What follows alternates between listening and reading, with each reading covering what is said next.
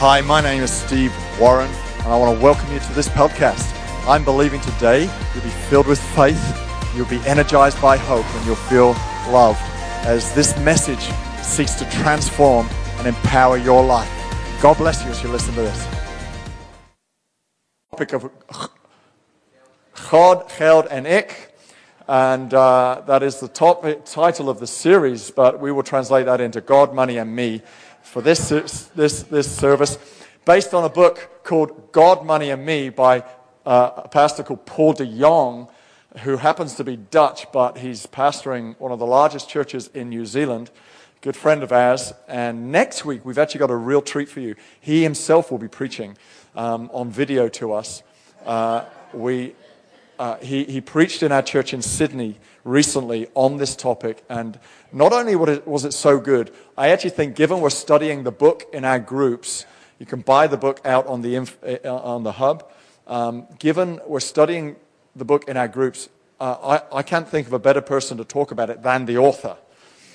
He is outstanding on this topic. He's gone through his own personal journey, which you'll get to hear about, on being generous, but hitting his late 30s, finding that he had no money, and having to reinvent how he saw the world of money. And so we talked about that a little bit last week, the 10-10-10-70 principle that helped him get unstuck and will help you live in financial freedom. Today I want to talk to you about financial freedom. We need to talk about this subject. You guys are probably a bit more open about it, but in the Netherlands generally, we don't like to talk about money. But how many of you know that not talking about something doesn't solve it? Okay? Guys, if your wife is for some strange reason unhappy with you, ignoring the topic doesn't seem to make it go away. I've tried. It just doesn't work.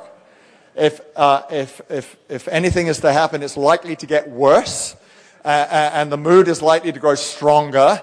Better to talk about it. There's probably a good reason, and probably something you might have done that caused it. Better to talk about it, because then you can resolve it. Not talking about money doesn't resolve the conflict we feel about it. And it doesn't stop the topic going away in your head. You think about it every day of your life. It's just one of those things. Money, relationships, these are big topics that we've just got to talk about. People say, the church always talks about money. It doesn't. We always talk about giving. We don't talk about money. And it's time we talked about money, because too many people are living in the grip of money. The spirit, the Bible calls it the spirit of mammon, the spirit of money, grips our hearts, and we live making decisions through the filter of money rather than the filter of the purposes of God. Many years ago, we as a family were visiting my family in Cornwall, beautiful part of England. If you're going to go to England, go to Cornwall. White beaches, white sandy beaches, and weather subtropical, nearly. It's just absolutely stunning. Surf capital of Europe. It is beautiful. And we went to visit the home of King Arthur. Anybody heard of King Arthur? Okay, he's not real. We discovered he's not real, but anyway, he had a home, and it was in Tintagel in Cornwall. The home is real, but he's not. I don't get that, but anyway, we went climbing up the cliff, walk to the top of the cliffs, and Cornwall's really exposed. You got the Atlantic winds blowing onto the coast, and it was one of those rainy, windy days, huge winds blowing off the Atlantic onto the coast. And so Ben, my youngest son, was only, he's playing drums today, but then he was only, I think, maybe 7, 8 years old. And so I grabbed his hand, because I thought, we've got 2 kids, I want to go home with 2 kids. I didn't want him blowing off into the Atlantic Ocean somewhere and going, oh dear, lost one, still got one, win some, lose some, we'll head home anyway. So I'll grab his hand, and we're walking down the cliff path, and I go to Ben, it's all right, I've got your hand. Now, he's a pretty smart kid. He looks up at me and goes, Dad, have you got my hand, or have I got your hand? Interesting thought. My question to us today is, have you got money, or has money got you? who's got the strongest grip? Because if money's got you, you know, I don't need to tell you this, you know, your life will not follow freely the purposes of God. You will follow the course of where money takes you. Haven't got enough, you will filter your decisions through that. Got too much, you'll filter your... Too much, there's no such thing as too much. Got more than you need, you'll filter your decisions through that. And it doesn't matter whether you've got little or a lot, you can still be gripped by the control of money. It's not about quantity. It's about whether God is first or money is first. And Matthew 6:24 says this, "No one can serve two masters. Either you will hate the one and love the other, or you'll be devoted to the one and despise the other. You cannot serve both God and money." You see, money is just a piece of paper until it reaches your hand. And then it becomes something. Out of my hand, it's just a piece of paper sitting there. It's got a serial number on it, which gives it value. Without that serial number, it would have no value. This has the value of 50 euros, but it is just a piece of paper until it touches my hand. And then a spirit comes on it. Not literally, but an atmosphere comes around it, depending on what you do with it. And it will have the Spirit of God on it, if surrendered to Him, or it will have the spirit of mammon, that is the service of money and things, will be on it, if unsurrendered to God. If unsurrendered to God, you will find that your life will be restricted. It never seems like you've got enough. If unsurrendered to God, you will find yourself distracted from His purposes because you're always thinking about money or what you do with money. Unsurrendered to God, it will control you. It will have control over you. So how do we get to a place where money doesn't have a grip on us? We get to that place by surrendering not just ourselves, but our financial world to Him. So you can get to a point where you go, God, whatever you say I should do, wherever you say I should go, whatever you want me to do with this, it's yours. Last week will help you on that. If you weren't here, get the podcast. 10-10-10-70 helps you put your spending, that is, the things you would love to do with your money, at the end of your list, and it puts God first. You bring Him your first 10%. But I can't afford to. Right there, you've made money your God, because you've made a decision through the filter of money to say, I can't afford to do something that God is asking you to do.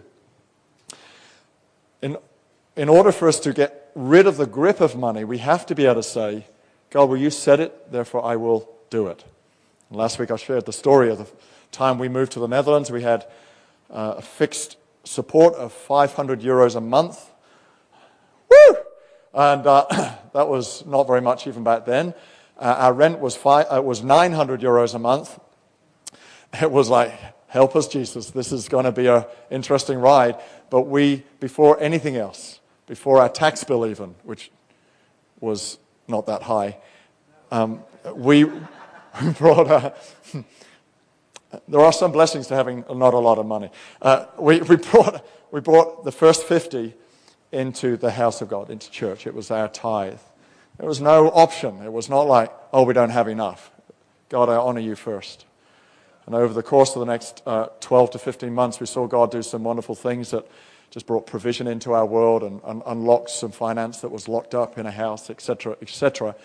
That I believe was because we had walked a course that says we refuse to live under the grip of money. We refuse to be trapped by it. We want to be free. So, hey, I want to take us down a very practical journey here this afternoon and share with you 12 things, only 12. And I've got 19 minutes to do it, so you're going to have to listen real fast. 12 things that limit our financial freedom. If we don't do these 12 things, you're going to be okay. So this is like a double negative.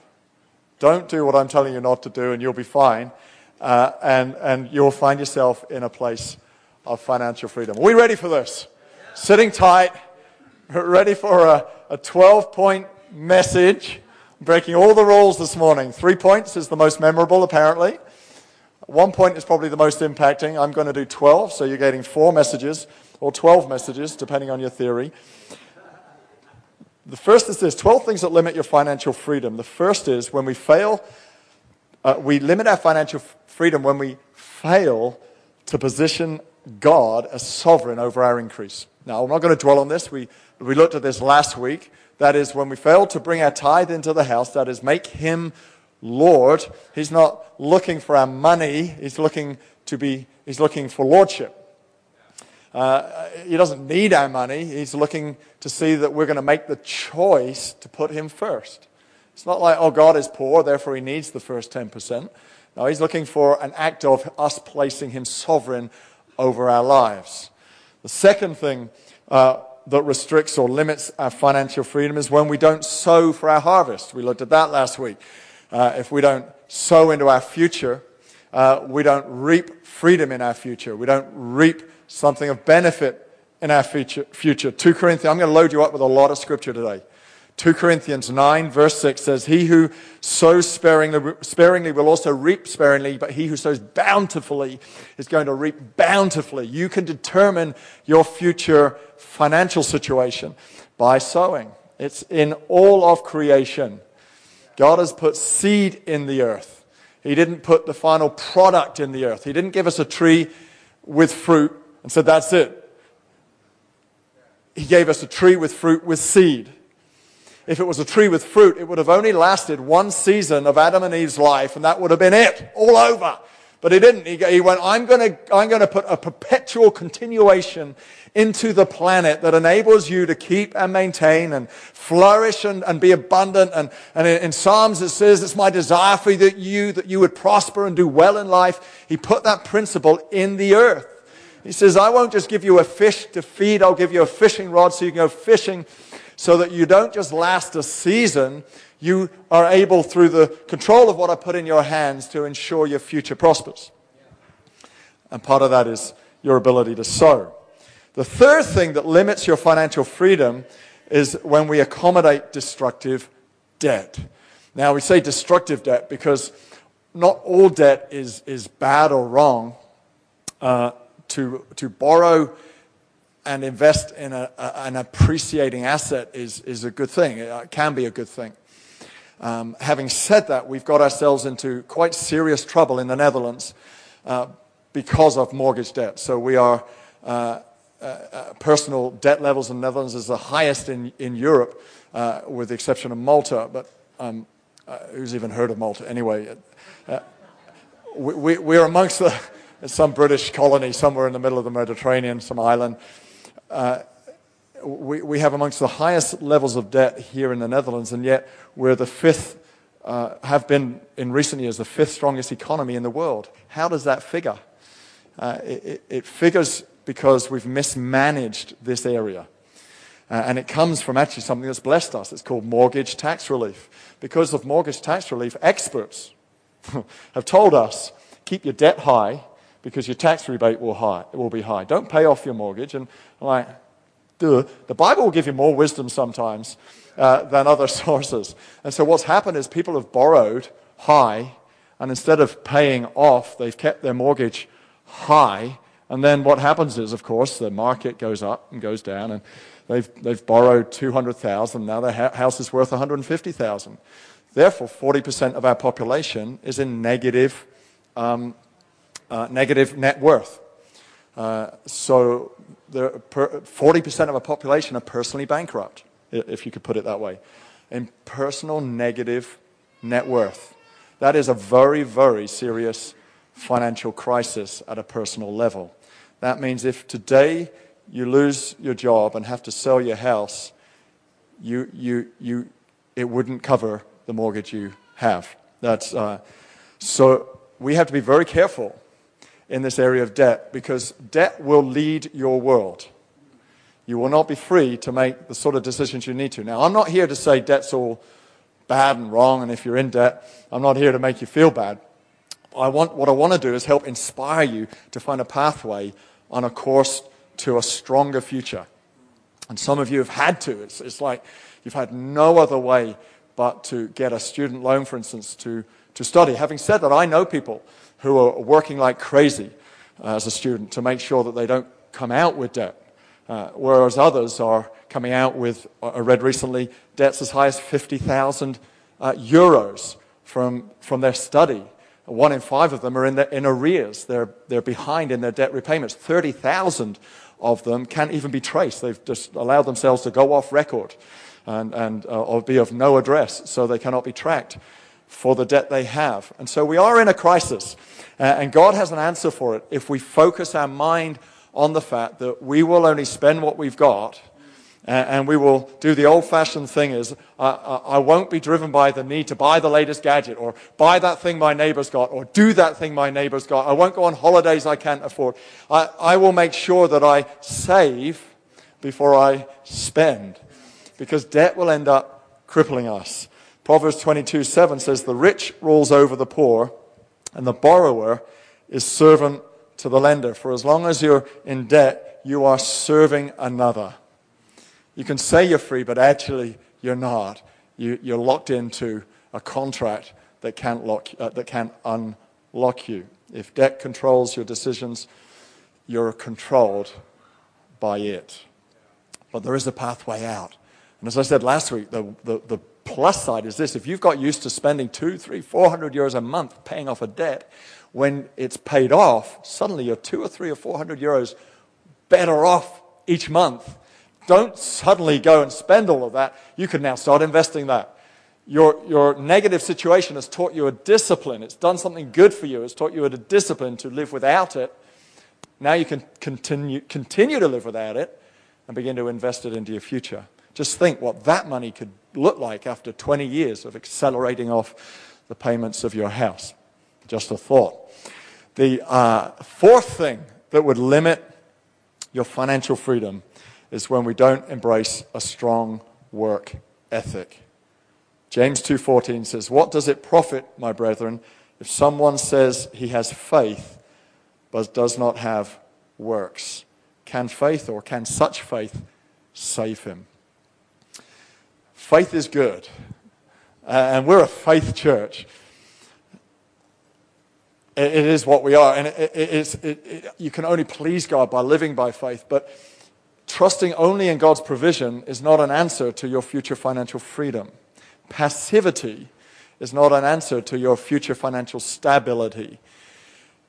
Faith and works, trust and a strong work ethic should go together. The two should go hand in hand. And I feel like we've been blessed with this in the Netherlands because we've got a sort of a Protestant Christian, largely a Protestant Christian context, and Protestantism is known for a good, solid, strong work ethic. You just scan your eyes. I will name no countries or any religious backgrounds, but you just scan your eyes across the world, and the hardest working nations have always got a Protestant Christian context. We just have in the Bible a work ethic at the heart of what we're about. A strong work ethic. You can work harder than you think you can. You got more hours in the week than you think you do. God gave us 7 days a week. Most of us only have to work 5 of them. He had to work 6. He's up there nudging angels every day going, this ain't fair. I had to work 6. And that Craig down there, he only has to work 5 days a week. And even then he gets 10 weeks off a year as a teacher. What's that all about? I mean, my gosh. You can work 5, volunteer 1, and take 1 off. That's what Lisbon and I do. We work 5 days a week. We volunteer 1 day a week, and we take 1 day a week off. And we're loving it. We're living our dream. Love every minute of it. Not burning out, not tired. I mean, so many people, they get to Wednesday and they go, I'm so tired. What is that about? Why are you so tired? It's just Wednesday. You're only halfway through your week. Here's my theory. They're not loving their work. If you love work, you're not going to get tired. Don't get tired of the things you love. The things you love, you're energized by. The things you love, you're motivated to do. When you go to work and go, I get to work. It's an awesome thing. What a privilege. It's my greatest joy. You get to Friday and you go, oh, bummer, it's the weekend. Wouldn't that be awesome?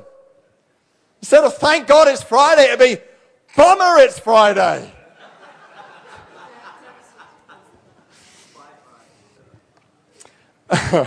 No, it's awesome to look forward to your weekend. Nothing wrong with that. But you can enjoy work. If you don't enjoy your work, you can only change two things. You either change you and your attitude to it, or you change your work. And you're in control of both. Isn't that amazing? A strong work ethic helps us find financial freedom. The fifth thing that limits our financial world is when we have no developing investment plan. We looked at that last Sunday. A good man leaves an inheritance for his children's children. I urge you, anything you can put aside, even if it's just a tiny amount right now, do that. It's good for the future legacy of your life. The sixth thing that restricts our financial freedom is when we unwisely give everything away. Giving is part of the plan of your future, but it's not the whole story. That's why the 10, 10, 10, 70 works. We're saying, yeah, be generous, give. And there are moments where God will ask you to do the radical. There have been just a very small handful of moments in Lisby and I's life where we've done something very radical with finances, but they are just a small handful. Most of life is about orderliness and pathways and good-headed management. And so John Wesley says, earn all you can, give all you can, save all you can. John Wesley was a famous preacher in the 1700s. And us preachers are known for having to raise money and encouraging people to give. And yet I would agree with him. I would encourage you, earn all you can. Get a second job. Have an entrepreneurial activity on the side. Give all you can. Just give until it hurts. But not at the point where you can also save all you can and invest in the future. The seventh thing that restricts our financial freedom is when we refuse financial accountability. Proverbs 11:14 says, where there is no counsel, the people fail. Do you know, others can actually help you in this area. It's good to take counsel. It's good to talk about this subject with other people who have a view on it. There have been moments in our lives where we've gone and taken counsel. We've taken counsel concerning investments from people who have done what we thought might work. We don't take advice from people who have not done it. We've invested in property. I've never taken advice from anyone who's not invested themselves in property because they have no idea what they're talking about otherwise. But take advice. I remember talking to our own pastor, Simon McIntyre, when we went through a really difficult financial season. He said, Simon, this is what it looks like. This is where we're at. Talk to me. What can we do? In that moment of half an hour of talking it through with him, he had this genius idea that actually helped us transform our financial world in the following 2 or 3 years after that. Taking counsel worked. We've even actually, I think I can remember 2 occasions where we've taken advice on what we should give. Because, I'm a radical and therefore I don't do anything by halves. It's always extremes. And so I'll have these radical thoughts. Hey, honey, we should do this. And on one occasion, the advice came back, don't do it. So we didn't do it. On the other occasion, the advice was awesome. And then I'm going, oh, drat. And it cost us a lot of money. But it felt safe because it was in the safety of wise counsel. It's good to be accountable in this area. The 8th thing that holds us back to financial freedom is when we buy into get-rich-quick schemes. Now, you didn't know that the Bible talked about spam email, did you? You didn't know it had something to say about those adverts that pop up on Facebook? You know that one that says, mother of 2, earns $50,000 a year working 2 hours a day from home. She plans to retire by the age of 32. and it's going to leave an inheritance for her children. So have you read those? And then you click on it, and you get to this page that goes, buy this training course for €300, and you can be like her. Oh, yeah. Like it happens like that. The Bible has something to say about it. It talks into it. In Proverbs chapter 28, verse 19, it says, a hard worker has plenty of food, but a person who chases fantasies and spam ends up in poverty. The trustworthy person will get a rich reward. The trustworthy person will get a rich reward. But a person who wants quick riches will get into trouble. You'll spend that €300 and realize that training doesn't work for you like it worked for that one person that couldn't be translated into the millions of others who would love to have done the same. It failed to tell you that she happened to be a genius in her field, and nobody else could replicate that form of geniusness. Or it failed to tell you it was just a lie. There's no such thing as the get-rich-quick scheme. Now, that's not to say we don't believe in certain moments and certain opportunities. I'm into that. I'm into the fact that God drops wonderful opportunities into our world. But we can't afford to live by a lottery mindset that says, I live for that one windfall that comes. I live for that one moment where God is going to deliver me into my wealthy future. Knock on doors. Go to work. Make it happen. Give all you can. Tithe all you can. Invest all you can. And you will find God will drop things. Drop moments into your world that will feel like a windfall. But you won't receive it as a windfall because your heart is not gripped now by money. It's like a blessing. Thank you, Lord. I could have got on without it anyway, but this is a wonderful blessing. Get-rich-quick schemes don't work. The ninth thing that gets us stuck when it comes to financial freedom is when we no longer give to the poor. Proverbs 19:7 says, he who has pity on the poor lends to the Lord. How about that? It's good for us to look after those in need. And you know what? I don't think it's even just for their benefit. I actually think I reckon God put this in here as much for our benefit as their benefit. It constantly reminds us, I'm not the center of the world. It's not all about me. The gospel is all about the I-centeredness being taken out of me and Jesus-centeredness being put in me, which means I am now aware of the needs around me. And as I physically get involved in that, it helps remind me I'm a Christ person. So it's as much for our benefit as it is for their need that I believe God is calling us to do it. And it's as much for His benefit that it's an act of worship. He says, as you give to them, so it's as if you're giving to me. It will help your financial freedom. The 10th thing that holds us or limits us in our financial freedom is when we are guarantors for a friend. When we begin to lend or guarantee money to friends, it can get complicated. Proverbs 6:15, just a paraphrase of it, says this, my son, if you become guarantor for your friend, if you've shaken hands in pledge for a stranger, you are snared by the words of your mouth. Do not sleep tonight, but get out of that contract. Now, look, if you're a kind-hearted person, which obviously you are, obviously we're all soft-hearted in some way, you're going to want to help a friend. But just look at it logically for a minute.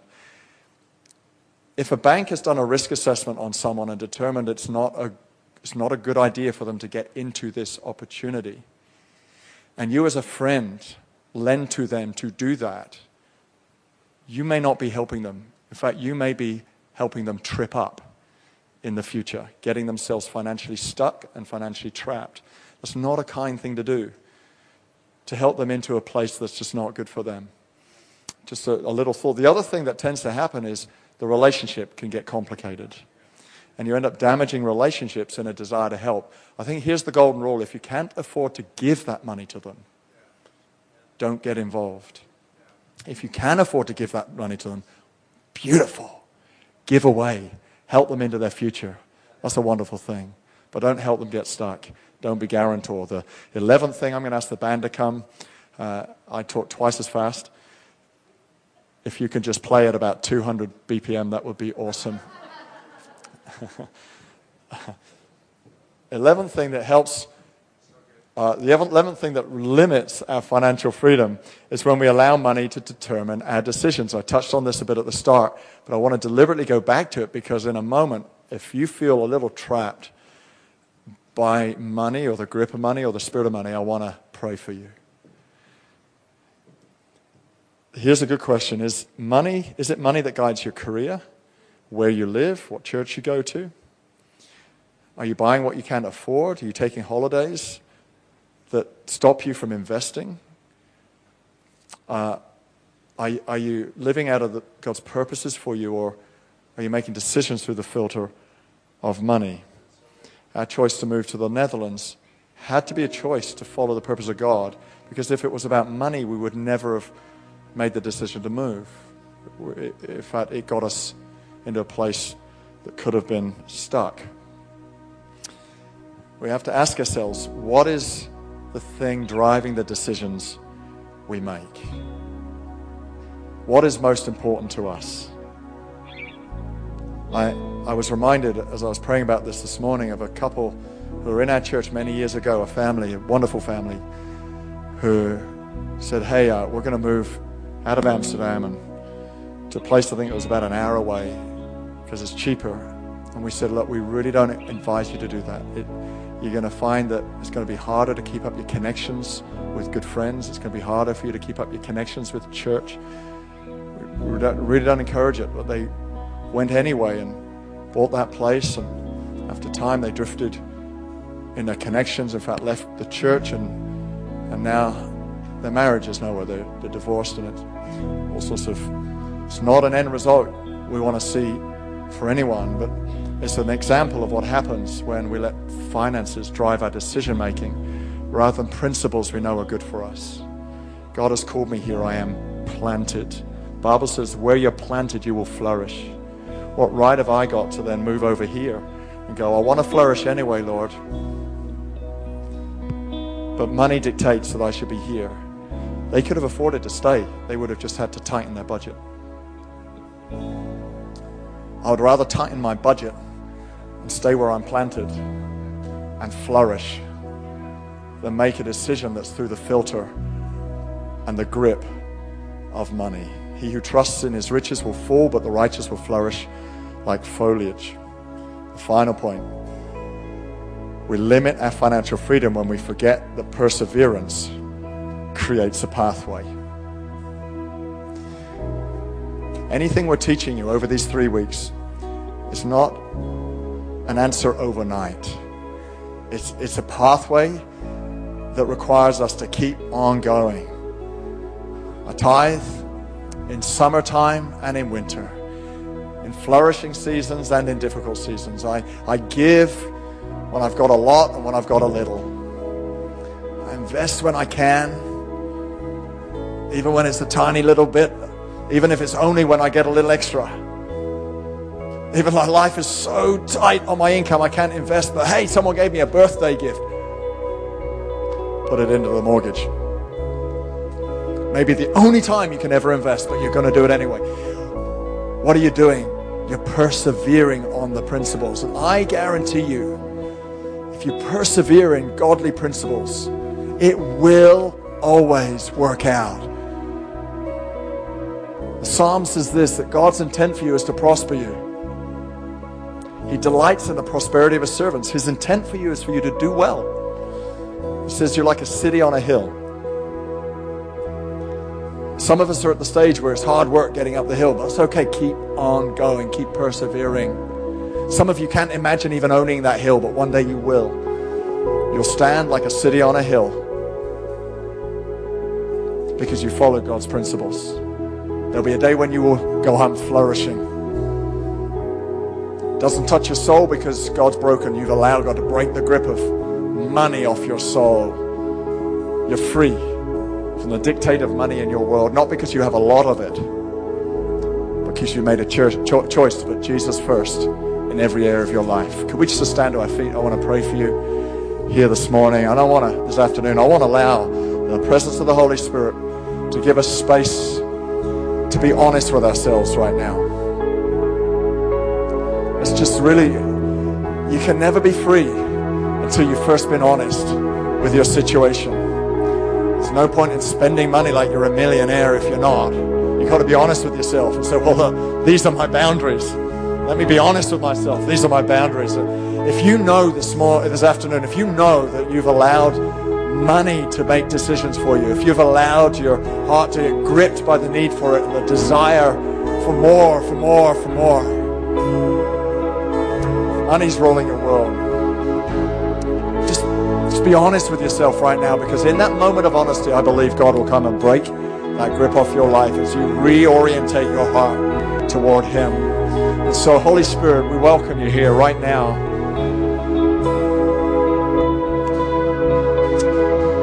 We ask that you would illuminate our hearts, expose our hearts.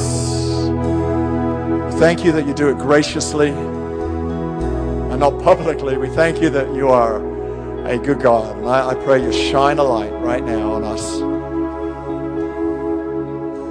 And we give ourselves to you again this afternoon. We give our hearts to you. We give our lives to you. Give our thoughts to you. We take captive thoughts that go off toward anxiety over money, toward lust over money, toward decisions based on money, and we center our thoughts on you, the provider, the creator of all things, the giver of peace. Someone here who needs to hear these words. You feel like you're out of control, but God is saying to you, that's not you. You're in control. That is who you are. But you've seen yourself as a person who's not able to get on top of it, and you've lost control. But God says you're able. You're more than able. You are capable. Stop. Receive His peace. And say to yourself, I can get a grip of this. I can bring my financial world into order. I break in Jesus' name every grip of the spirit of money, of minds and hearts in this place.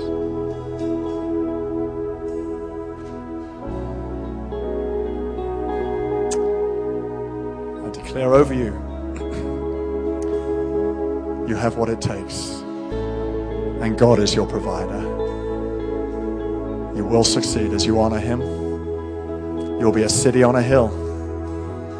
That is who you are.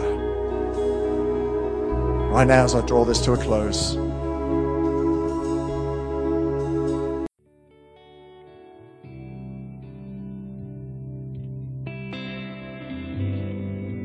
well, thank you for listening today. I want to take a few more moments of your time, because it may be today you realize that you need to get your relationship right with Jesus Christ. Maybe you've never asked Him into your life before, or maybe for some reason you've been moving away from Him, and today I want to invite you to come back to Him. Or it may be that you're just not sure you're going to heaven, and so I want to lead you in a prayer right now, and I would really love for you to say this prayer with me, and then straight after this prayer I would love you to do something for me. But hey, let's pray right now. Dear God, I thank you for Jesus. I thank you that He died for me. I ask that you would forgive me. I turn away from my past and I give you my life. Come and live in me. I thank you that today I am saved. In Jesus' name, amen. So if you prayed that prayer, today the Holy Spirit has done something in your life. And so I want you to tell us about it. I want you to email info@c3amsterdam.nl and let us know you've made this decision, and let us have your address, because I'd love to send you a book that will help you make this decision really strong and become a follower of Jesus. And we'll also be able to help you get planted in a church near you. God bless you.